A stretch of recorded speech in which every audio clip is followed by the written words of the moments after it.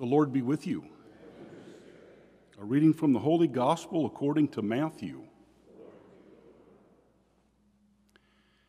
Herod the Tetrarch heard of the reputation of Jesus and says to his servants, "This man is John the Baptist. He has been raised from the dead. That is why mighty powers are at work in him." Now Herod had arrested John, bound him, and put him in prison on account of Herodias, the wife of his brother Philip. For John had said to him, "It is not lawful for you to have her." Although he wanted to kill him, he feared the people, for they regarded him as a prophet.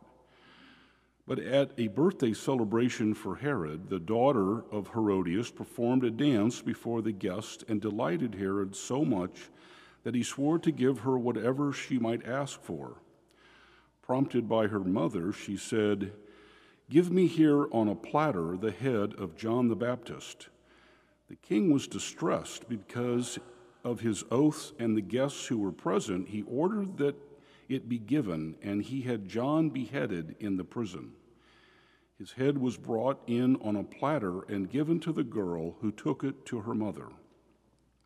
His disciples came and took away the corpse and buried him, and they went and told Jesus. The Gospel of the Lord.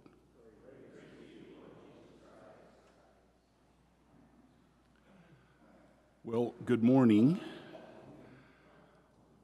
The connection I see between our gospel reading and the first reading, Jeremiah and John the Baptist, beyond the fact that Jeremiah was not killed and John the Baptist was that Jeremiah was really the last prophet that was prophesying in Israel to a king that had a lineage back to David. So after the destruction and the Babylonian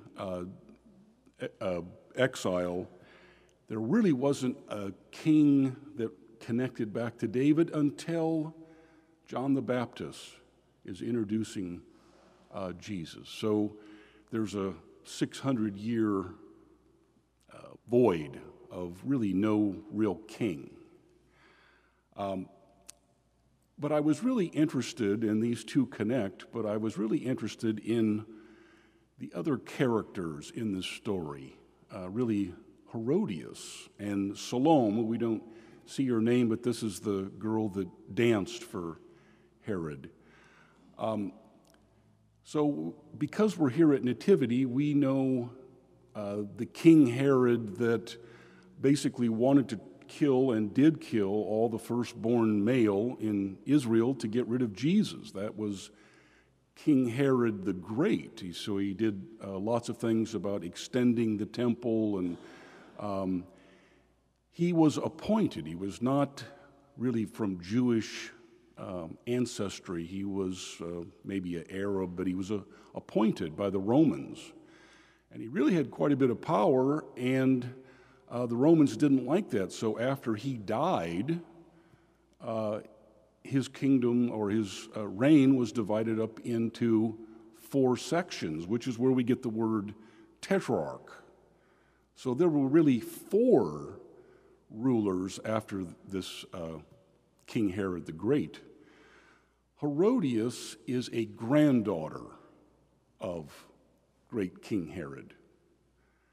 Her father was the ruler of the region of Bethlehem that Joseph had a dream that said, "Don't go back." He was as ruthless as his father. So Herodias had a father that was ruthless and a grandfather that was ruthless. So she came from a long lineage of really mean people, really didn't value life. I was really just thinking about this. So generations of disregard for life. It just occurred to me, so because we're doing marriage prep, and when the Roe Wade ruling came about, and I was thinking with my own kids, how do you have this discussion? How do we talk about this? If you weren't born before 1973, which my kids weren't, and most younger people aren't, they've never known not legalized abortion. They just haven't known it.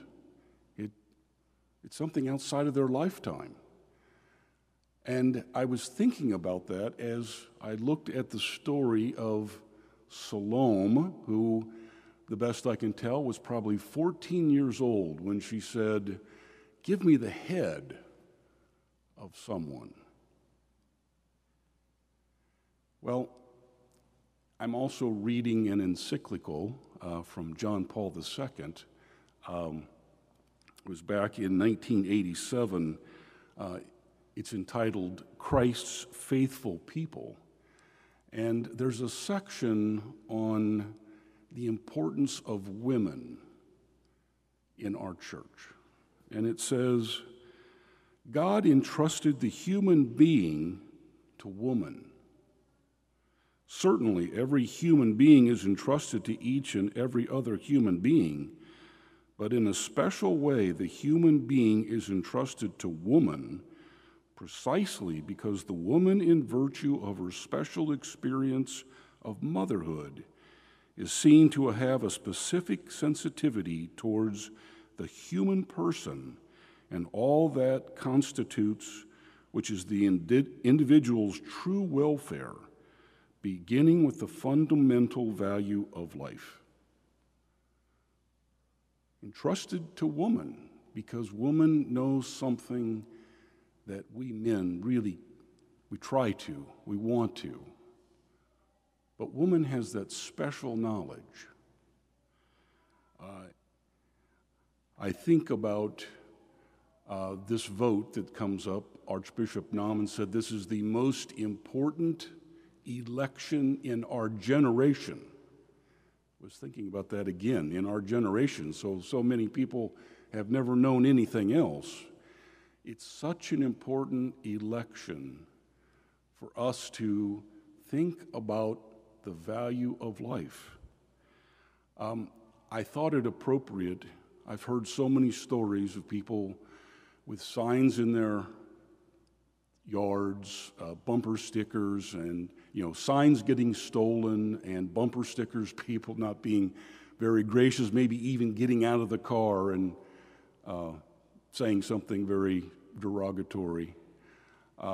We've had people in this parish that have been on television. They've been out there as far as voicing really what our church, what God says about life, just like our prophets today, speaking God's words, and people are calling for their heads. And I think about even us putting a sign in, and then all of a sudden up pops a no sign. It's like, wow, you're my neighbor, and I didn't even realize how separated we are. So we all feel, as we do even small things, to try and advance this most important election about life, about taking action, about what our church and what God believes about life. Yeah, we all put ourselves out there. And I guess I wanted to say thank you. It's still early, we got a lot of work to do, but I think it's something to be grateful for. Thank you for all those and everything that you do, even if it seems like it's small. It goes a long way, and it really comes back to John the Baptist. He said, it's not right for you to marry your cousin. That's the rule. And so, again, I would say thank you, and let's try to get to the end of the road on Tuesday. Let's stand and offer our petitions.